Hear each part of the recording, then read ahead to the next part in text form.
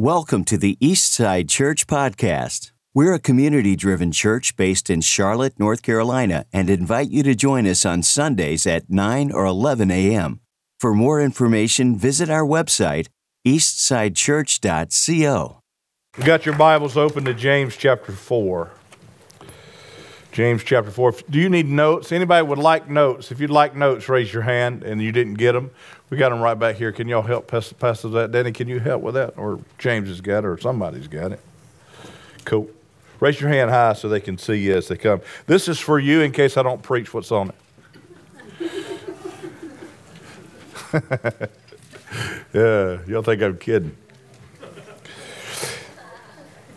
This week we're going to continue in our series of kingdom carriers, becoming kingdom carriers, and we've been talking a lot about different ways that we carry the kingdom of God, and we're basing it on the scripture when Jesus comes to the disciples and he says, "All authority has been given to me in heaven and on earth," and then he says to us, "And so I give you the keys to the kingdom." He passes that authority to the church, and he gives us the keys. And what we've been trying to do is examine different keys.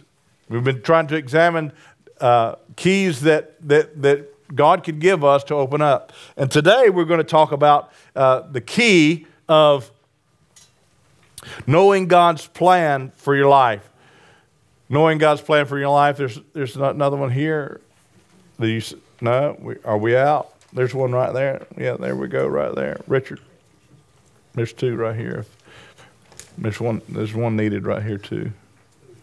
There you go. There you go. Cool. Beautiful.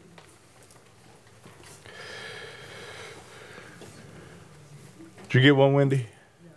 Wendy still needs one right there, Richard. Raise your hand, Wendy. Would you do that? There, good.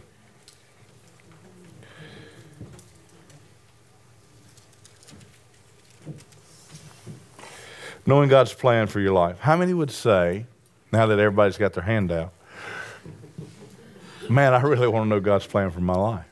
How many would say that besides me? I really want to know God's plan for my life. I think that is probably the number one question that we all have as believers. But here's the thing. Here's the thing that really, it probably breaks my heart as much as anything else. And that is when you begin to preach the messages like I'm going to preach today, what you understand is that you're going against the cultural grain. I mean, I constantly go through the cultural grain, and I always ask the Lord, I got to do this again? You want me to do this again? And the truth of the matter is I can't really preach the gospel without going against the grain. Because the gospel starts with this: unless you die, you can't live. Unless you die, you can't live. Unless a seed falls to the ground and dies, it can do nothing. But if it does fall to the ground and die, it can bear much fruit. There is a paradigm shift in your mind when you come to understanding how to get into or open the kingdom, or use the key that God has given you to open the kingdom when it comes to His master plan for your life. There's a paradigm shift that must occur for us to actually enter into that possibility. It's a whole paradigm shift. And so I'm going to pray this morning that we get it. Can we pray together? Father, thank you, God, that you're not playing hide and go seek. Thank you, Lord, that it is your will that we know your master plan. Each one in the room, as a son or daughter of God, was predestined to accomplish greatness through you. May we understand this morning how that happens in your kingdom. In Jesus' name. Amen. Amen. So let's start with Ephesians chapter 2, verse 10. Let's read this. Let's read it out loud, loudly, and together, if we could, please. You ready? Yeah. For we are His workmanship, created in Christ Jesus for good works, which God prepared beforehand that we should walk in them. There is a predestined plan. Now, this morning, I'm not going to talk about predestination as an overall doctrine. Because I'm not sure where I stand on that totally. Because I do believe that he's saying right here that we were predestined, right? And there is a predestined plan. We also know that we were saved by grace through the power of the cross, and that plan was predestined before the foundation of the world, right? So that plan is predestined. He says this about you in your mother's womb. I know the plans I have for you, says the Lord, plans to prosper you and not to harm you, plans to give you a hope and a future.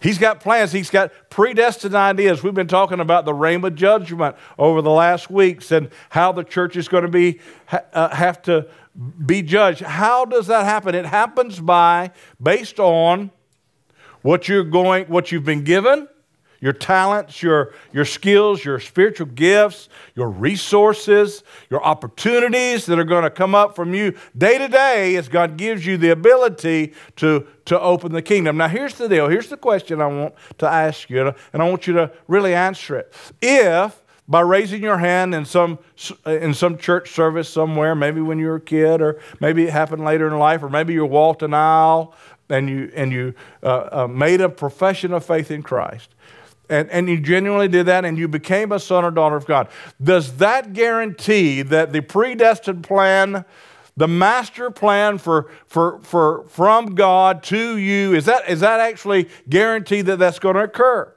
because you made that profession of faith? The answer to that question is absolutely not. It's not guaranteed to occur. So that means that there's something that has to happen. There's leeway that can happen in all of this. And God's desire is that 100% you actually receive the revelation and accomplish everything that he intended for you to accomplish while you're on this earth. And did he make that impossible? Did he make that a pie-in-the-sky dream?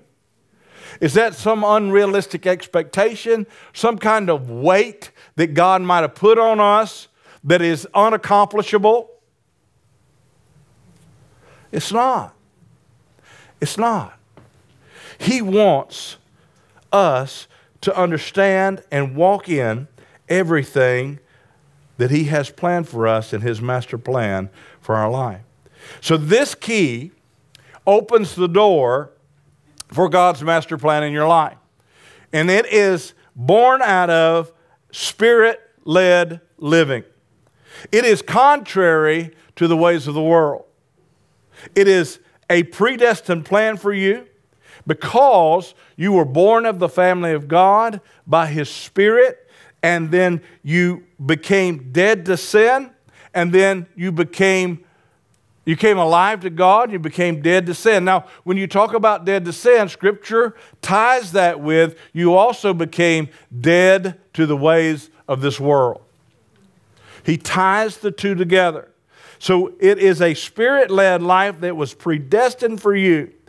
And we become alive to God, we get to know him, and then we learn to live in the power of the resurrected Christ.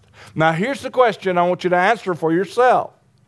If it is true that we're dead to the old man and we come alive to God, that God, Jesus, poured out his Holy Spirit, that he poured it out on us, and we were baptized and filled to overflowing, those of us that have been baptized in the Holy Spirit. If that's the case, even if not, the Spirit of God still lives in you. You might not have been full or been refilled or whatever it might be, and I think there's all kinds of things that goes with that. I ain't got time to teach on that right now.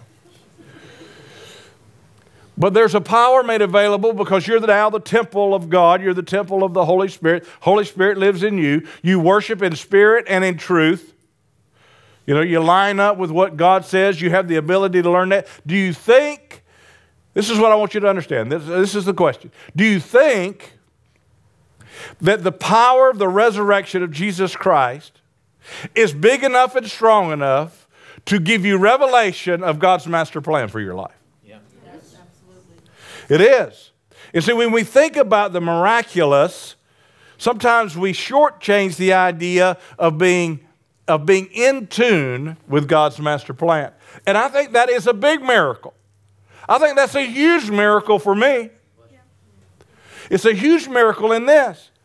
God has a plan for me. I mean, the creator of the universe has a plan for me. He set the stars in place. He holds them together. Gravity works. The temperature of this planet stays perfect so we don't get too hot or too cold. All the solar system rolls around together because his hands hold it together. And that God who spoke that into existence loves me enough to have a plan for me. That, to me, is miraculous. Yeah. And the resurrected Christ wants to reveal it to me. He wants me to see it. He wants me to know it. And the heartbreaking thing for me as a person, and something I'm having to grow out of and grow into something else, and what I see all across the church community in our nation and in our culture, is a double-mindedness. And there's somewhat of a warning today about that double-mindedness, and I just want to talk just a little bit about it and warn you, don't get caught up in it. And I'm going to give you some scripture that talk about it. But let me just tell you some of the things that I'm talking about. I've been hearing a lot about this lately. I guess I just heard it one too many times. And the thing I want you to hear from me and from my heart is I'm not judging something, because the Word of God never returns void. I just want to show you how sometimes we mix worldly ideas with Christian ideas. And we become double-minded, the Bible's going to tell us. This is what I'm hearing these days in the church. We're going to have a God moment in our service. We're going to have a God moment. We're going to set aside 3 minutes that we want to have a God moment, and we're going to plan that God moment. And I really thought we were supposed to have a God hour and a half. I'm not really sure, but I really thought that that's really what's supposed to be. In other words, we're trying to manufacture this thing. We're trying to produce this thing, and to me, it's a scary thing. That's a scary thing.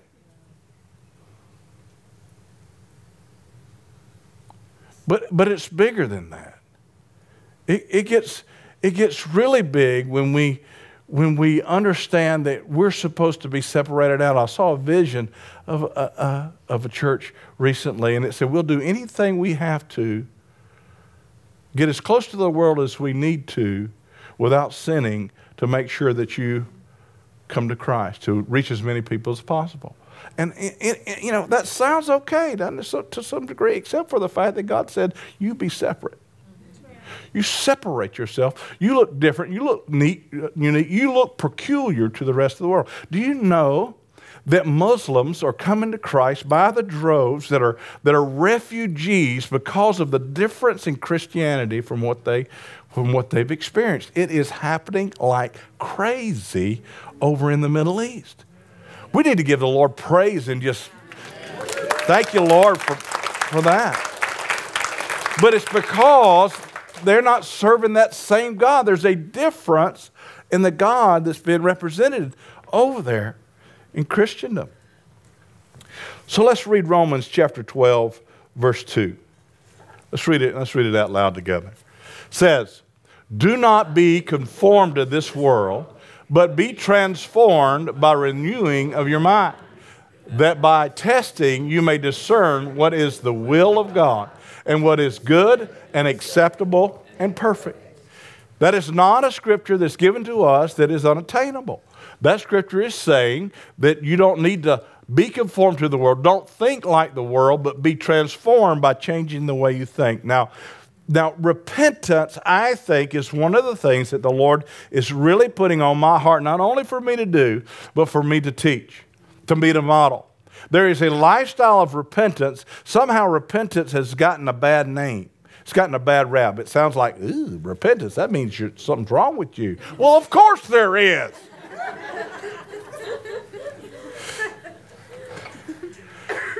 We hadn't made it yet. Too many times we think we're too far along. We think we're further along than we really are. And the truth of the matter is, the more I get into the presence of the Lord and the closer I get to God, the more I realize I don't look much like Him. You know, the angels in heaven sing, holy, holy, holy, 24/7. Holy, holy, holy is the Lord your God. Holy, holy, holy. Glory and honor and power and dominion are His. Hallelujah. Glory and honor and power and dominion. And they never get tired of it. You know why? Because this is what I believe. I believe is going on. I believe that they're seeing a new attribute of God. I think they're seeing something that God did that's new. And they go, holy, holy, holy. And then they see something else and they go, holy, holy, holy is the Lord. They see a new attribute of God. The closer you, they're in the throne room. The closer you are to God, the more you see that you need to be transformed in His image. How does that happen? Repentance. It happens because you have a mindset that you're going to repent. Repent is not a negative word. Repent means to stop doing what you're doing and start doing something different. To stop thinking the way you're thinking. And we've been indoctrinated in this culture, in this life, by a bunch of worldly thinking. And God says, don't marry that with heavenly thinking. And it's contrary. Jesus says, my thoughts aren't your thoughts. My ways aren't your ways. He doesn't think like we do. He doesn't move like we do. And so He says that we are to be transformed. So there's a double-mindedness that we can get caught in. Don't succumb to it, but don't judge it, because God says about you and me that's not something we should do. We should see it and not succumb to it. But we also have to know that wherever this is, whatever church that is that I just mentioned, they are going to preach the word in some degree, and it's not going to return void. It's impossible for it to return void. And so they're going to accomplish things from the kingdom. But what we need to be aware of is we don't need to be mixing our thinking with worldly thinking. In fact, the Bible says about you and me, and you can see it if you think about yourself, and Mel just described it, and we think about the condition of the church, which we need to pray about, including this church, is that we start in the Spirit oftentimes, and then we finish in the flesh. In other words, we get real excited when we get saved. Oh, hallelujah, thank you, God, for your salvation. We should never lose that joy and that excitement. You know, we should stay there. But then we say, I got it from here, God. You know, there are so many times that we begin to move out from there away from the Spirit. And we begin to do things in our own strength, and we do them based on the way the world does them from that point on. Many start in the Spirit, but succumb and try to finish in the flesh. James chapter 4, verse 8. I told you I'd get to James. There it is, right there. James chapter 4, verse 8 through 10. Let's read this together. You ready? Loudly. You ready? Here we go. Come close to God, and God will come close to you. Stop. Isn't that enough? You know, if you wonder about the plan, if you wonder about what God's thinking is, if you wonder how might I find God's master plan for my life, there it is. You come close to God, and He'll come close to you. You pursue Him, draw near to Him, and He'll draw near to you. Wash your hands, you sinners. Does that sound like repentance? Purify your hearts. Does that sound like renewing your mind and your thinking? For your loyalty is divided between God and the world. It's divided. Paul writes to the church in Galatia, and he says this, how foolish can you be? After starting your new lives in the Spirit, why are you now trying to become perfect by your own human effort? Have you experienced so much for nothing? Surely it was not in vain, was it?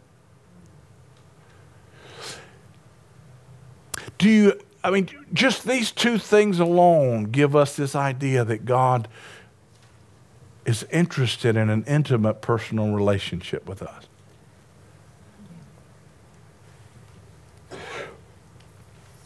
James chapter 4, verse 4 through 6. It comes just before what we read about coming close to God. It says this, adulterers and adulteresses, do you not know that friendship with the world is enmity with God?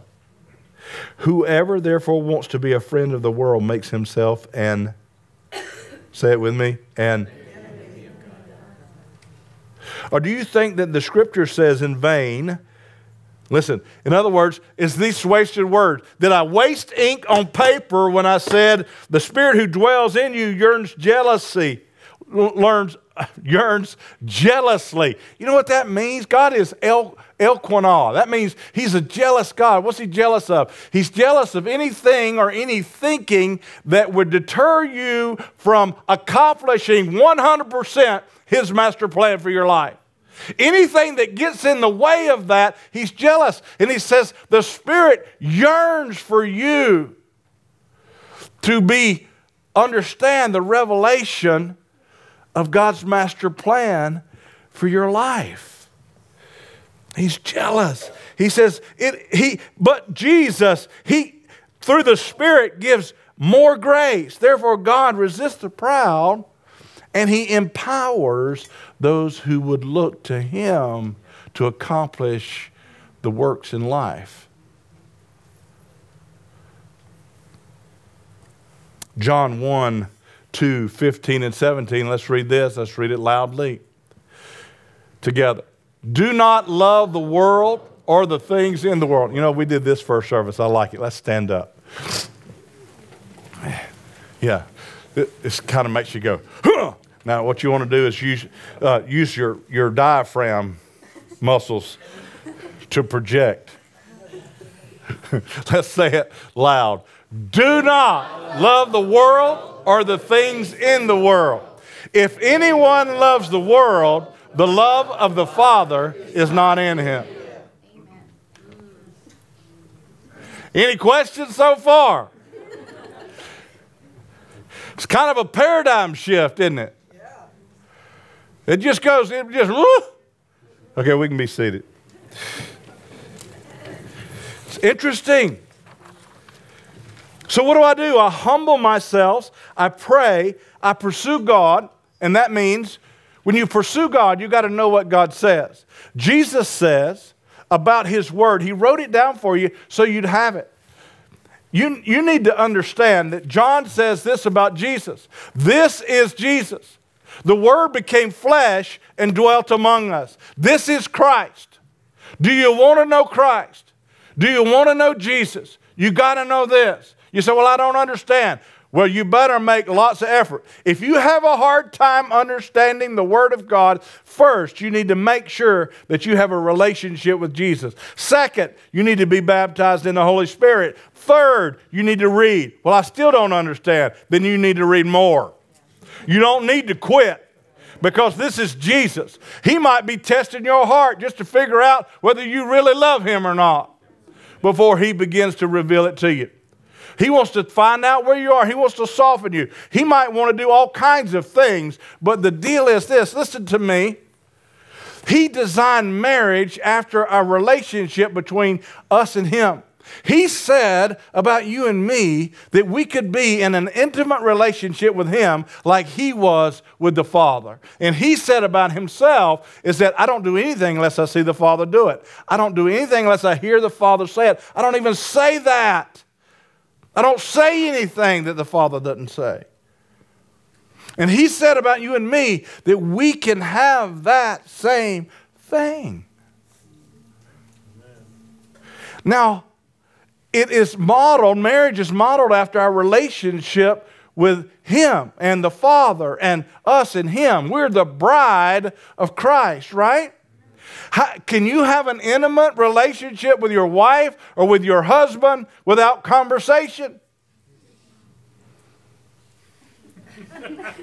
The guys are saying yes and the women are saying no.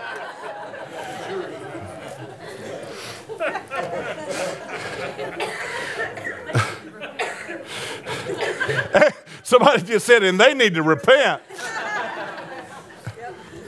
It's hard to have an intimate relationship without conversation. You can't do it with a friend. You can't do it with a child. It's basically impossible. Can we all agree that it's impossible to have an intimate relationship with Jesus without prayer? Today is the day that we're done with making excuses of why we don't pray. Because it's impossible for you to begin to actuate the master plan for your life without conversation with God. It's absolutely impossible for you to have the type of relationship with God that it takes for you to accomplish His master plan without prayer. Well, you say, well, it makes me nervous. I don't know how to pray. Yes, you do. I hear you talking all the time. Yak, yak, yak, yak, yak, yak, yak, yak. You just need to start doing that to God. And God won't tell you to shut up.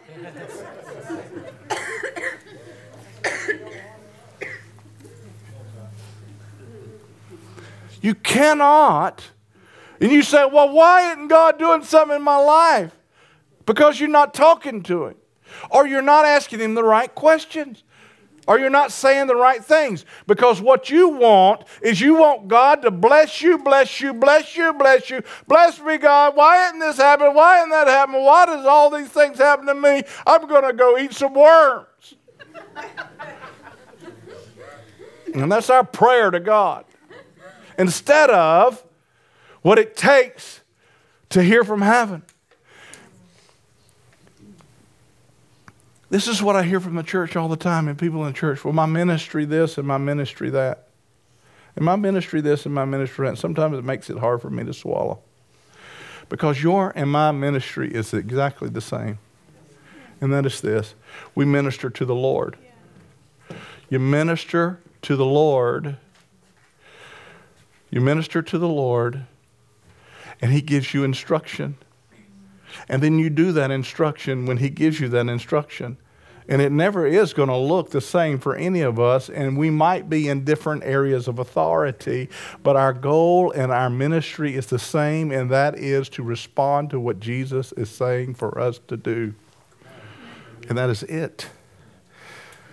That's it. And He wants to speak. But we've got to talk to Him. To hear Him. We've got to be in intimate conversation to get what He wants to give to us, okay?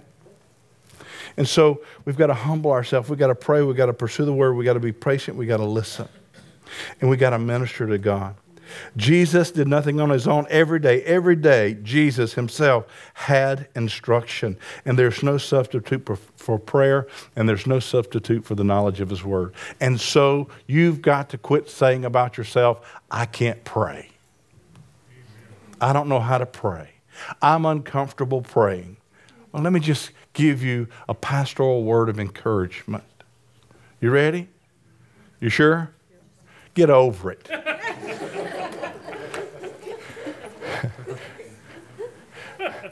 Amen? Amen? I mean, man, your life hangs in the balance.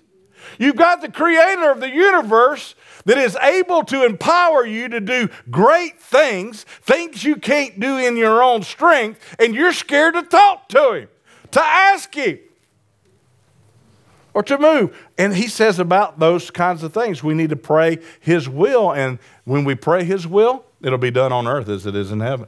And so without conversation, you can't even know what the will of God is. You get to hanging out with God, and what you'll find is what you desire shifts.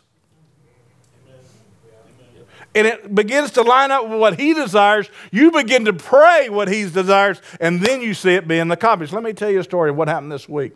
It's an amazing story. It's an incredible story. Tell somebody, well, I can't wait to hear this. Just to make sure you're awake. This is an incredible story. The incredible story. Easter's coming up, and you need to invite somebody to the church. We want our people standing on Easter. We sent out a mailer. We asked 5,000 people to come. That doesn't get you any leverage not to ask anybody to come. That was all I invited. You hadn't invited anybody yet. We went to the post office. We went to the post office, and we were mailing these things, and Liz takes them up there, and she worked hard to make sure that we do everything like we're supposed to. And she's been talking to this area of the post office, and they give us all this stuff. So we take them to the places where we have to drop them off. Well, the ladies that are helping there don't have a clue about how to do this process, and they don't have the administration rights to be able to go to the website of the U.S. Postal Service to even make the two meet, you know. And so Liz is, after about an hour, looks to Christine and said, you go pray. We need some breakthrough here. So Christine's over here in the corner praying, and Liz is being her sweet self. And the manager comes out after about an hour and a half and says, you know what, we want you to be a happy customer. And we're going to take the price, and we're going to mail these things just like they are. We're going to mail them first class, and we're going to do it, instead of doing it for 17 cents, we're going to do it for 8 cents. Cut the price in half. Hallelujah. Isn't that an awesome story? That's a fantastic story right there, right? That's where most people stop. Now, I didn't have any idea this was going on, and I go to Financial Peace that night. I take Chris's place. He's in Atlanta on a business meeting he had to go to, so I do Financial Peace. Well, I find out that somebody in that class has this tax burden on them. Anybody had a tax burden on them before? Man, it feels like, some of you are going to have a tax burden in about 13 days. But anyway, it's not a good feeling, is it? I mean, it's just terrible it's like getting a speeding ticket when you find out that that you might owe somebody something. Anyhow, it was burdening them, and I was good. I'm used to Financial Peace. I've been doing that for about 20 years, and so I was good with them having a little burden. But the Lord said to me, take the burden off. And I went, what? I didn't say it out loud. I just was like, well, Lord, you want me to pay everybody's taxes in the church? That's in my head. Anybody raise their hand? Yeah, go ahead. No. He says, no, but I want you to do it. And so I took care of the burden.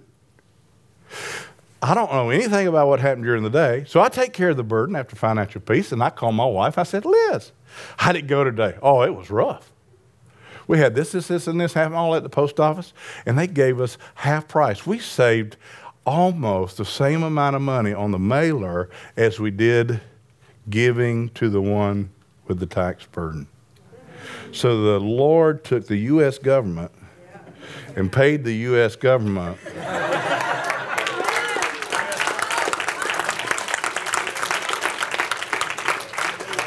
but the point of the matter is, we could have stopped with, praise the Lord, I'm glad we got blessed. But you continue to follow the Lord, and he says, I want to use you to be a conduit to bless somebody.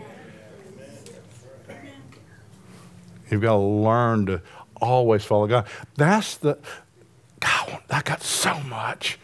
That's the issue, the thinking. I was in the business world for so many years, and I was in sales, and so I had sales representatives under me, and we always did goal setting.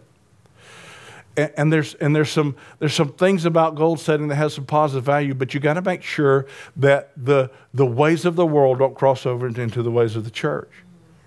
Because what happens oftentimes with goal setting is you start in the spirit and you end up in the flesh, because you begin to chase the goal instead of the God of the goal. And you got to make sure that you're pursuing God for the answers to the question. Let me just give you another example. Golly, I got so much. I ain't got no time. Here's the example. The Lord has given us vision to build another building, right? The bank says yes. We've got money in the bank. We can start. Well, why hadn't we started? Because the Lord hadn't said start. Is it the vision of God? Yes. But if we don't pursue God, if we don't wait on the Lord, if we don't hear the word of the Lord, if we don't ask the people who we hold ourselves accountable to, and they believe that they're hearing from the Lord the same way, then we have God's vision, and we go out and apply that vision because we're trying to reach a goal, and we're totally outside the will of God, even though it's His vision in the first place. He wants you to depend on Him. He says, I'm the vine, you're the branches. We're one. You're yoked with me. You walk with me. You pursue me. And so make sure that you don't succumb to the world's way of thinking, even when it comes to goal setting. Because let me just tell you something. God says this. He says, seek first the kingdom of heaven and my righteousness, my right thinking, and I will add all these things unto you. And this is what I believe with all my heart. And I believe it about sales and business and everything else. That you cannot do on your own strength anything close to what Jesus Christ can add to you if you're in His perfect plan for your life. There's no comparison. There's no comparison. You will not accomplish as much monetarily, nor will you be able to get the feeling of accomplishment like you will when you see the kingdom be advanced in your life. It just won't happen. And so be careful how you succumb to the world's way of thinking. So let me give you an alternative. Let me just tell you what I think. You know, we dealt with numbers, so let's just say that we produced $100,000 in sales, and we made 100 sales. So that's really easy, right? So that you know, easy math. We get an average sale for that. So let's say your company puts pressure on you to have a 10% increase. Happens all the time. Every department usually, you know, you did a great job. You did super. Now let's get a 10% increase. It happens every year, doesn't it? So how do you stay in the thinking that I'm telling you about and not allow the world system to overtake you, that keeps you from succumbing to it? Let me just tell you how. When you get that set of goals, you need to realize where your help comes from. You need to understand that God gave you a job so that He could release His image in you, that the creative element that He created this whole universe in, He wants to release that in your workplace.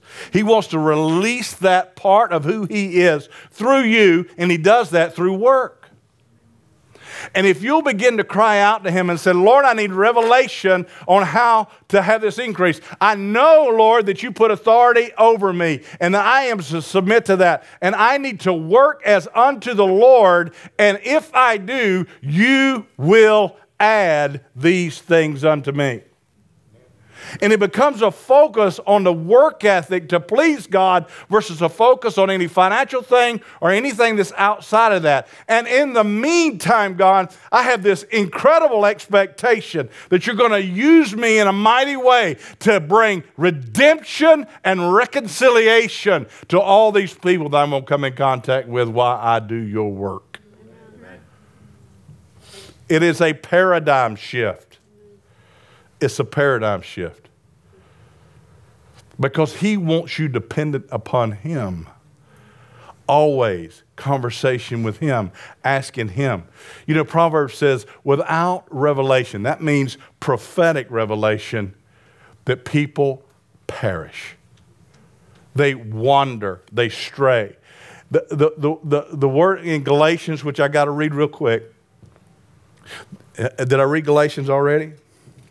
Let me read it again. I'm going to read it again. Galatians 3:4. How foolish are you after your new lives in the Spirit? Why are you trying to become perfect by your own effort? Have you experienced so much? Actually, that word, the reason I didn't have that here, and I just want to talk just a little bit about it. The word there is, why are you continuing in the flesh? In the New King James, that word means actually the unrenewed man, the carnal man. Why are you trying to, you started in the Spirit, why are you trying to continue in a way of thinking that is void of the thinking of God?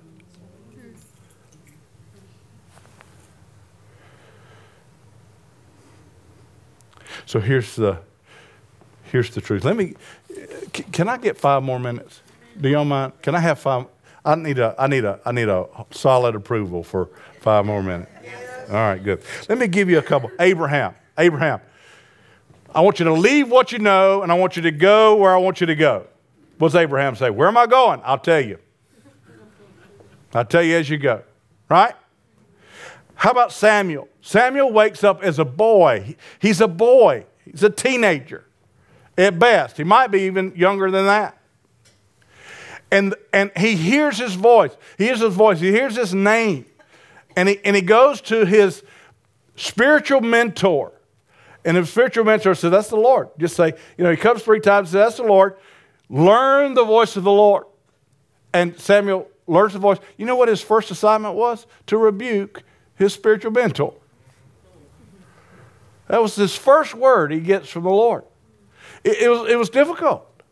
But that's what Samuel got. But he learned how to, and the whole moral of that story is we need to teach our children how to hear the voice of the Lord. How do you do that if you're not even sure you can hear the voice of the Lord?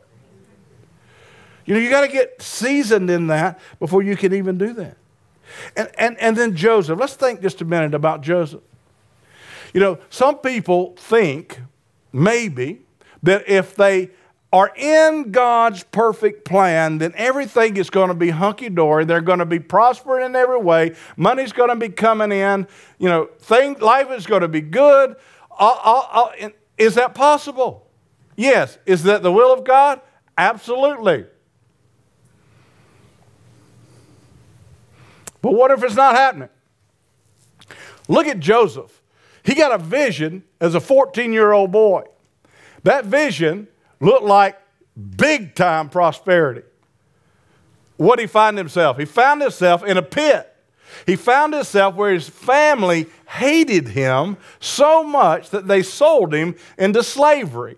Then he finds himself in slavery, in captivity, in Potiphar's house, falsely accused, thrown in prison. And do you think he was thinking to himself, man, I'm glad I've locked in to God's perfect will in my life? But it says about Joseph that God was with Joseph. And that Joseph prospered in the pit, in slavery, in prison, and then when God brought him back to honor. And then created a whole nation.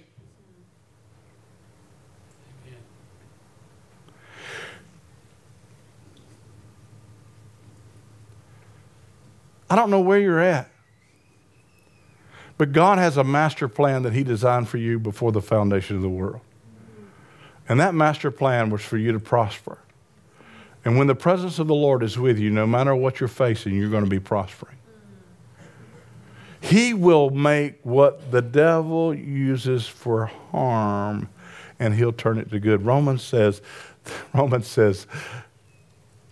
that He works all things for good, for those who love God and are called according to His will, His predetermined purpose.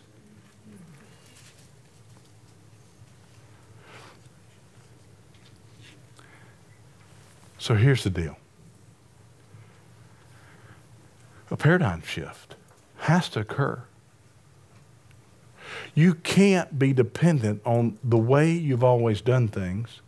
You can't be dependent on a worldly system of thinking to bring you into a place where you are locked in to God's master plan for your life. You got to understand that the way to God's master plan for your life is not your way.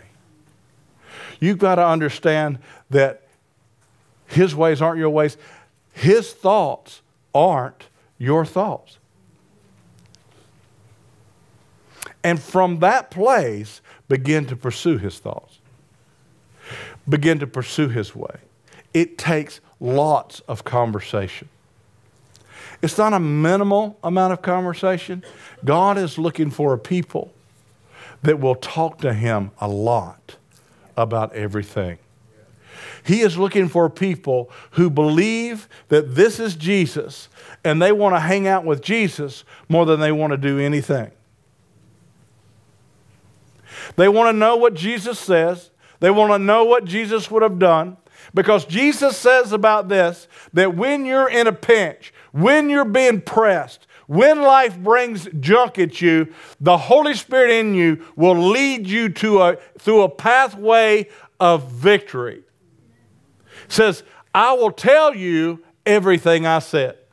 I will show you the way out. Well, we want it now, where it might not come now. And the question is, do you believe God? Do you trust God? And are you patient with waiting on the Lord like Joseph did so that you can prosper all along the way? God is saying that for you and me. Now look, I think God is opening up heaven over this church. I think God is opening up heaven over your pastor.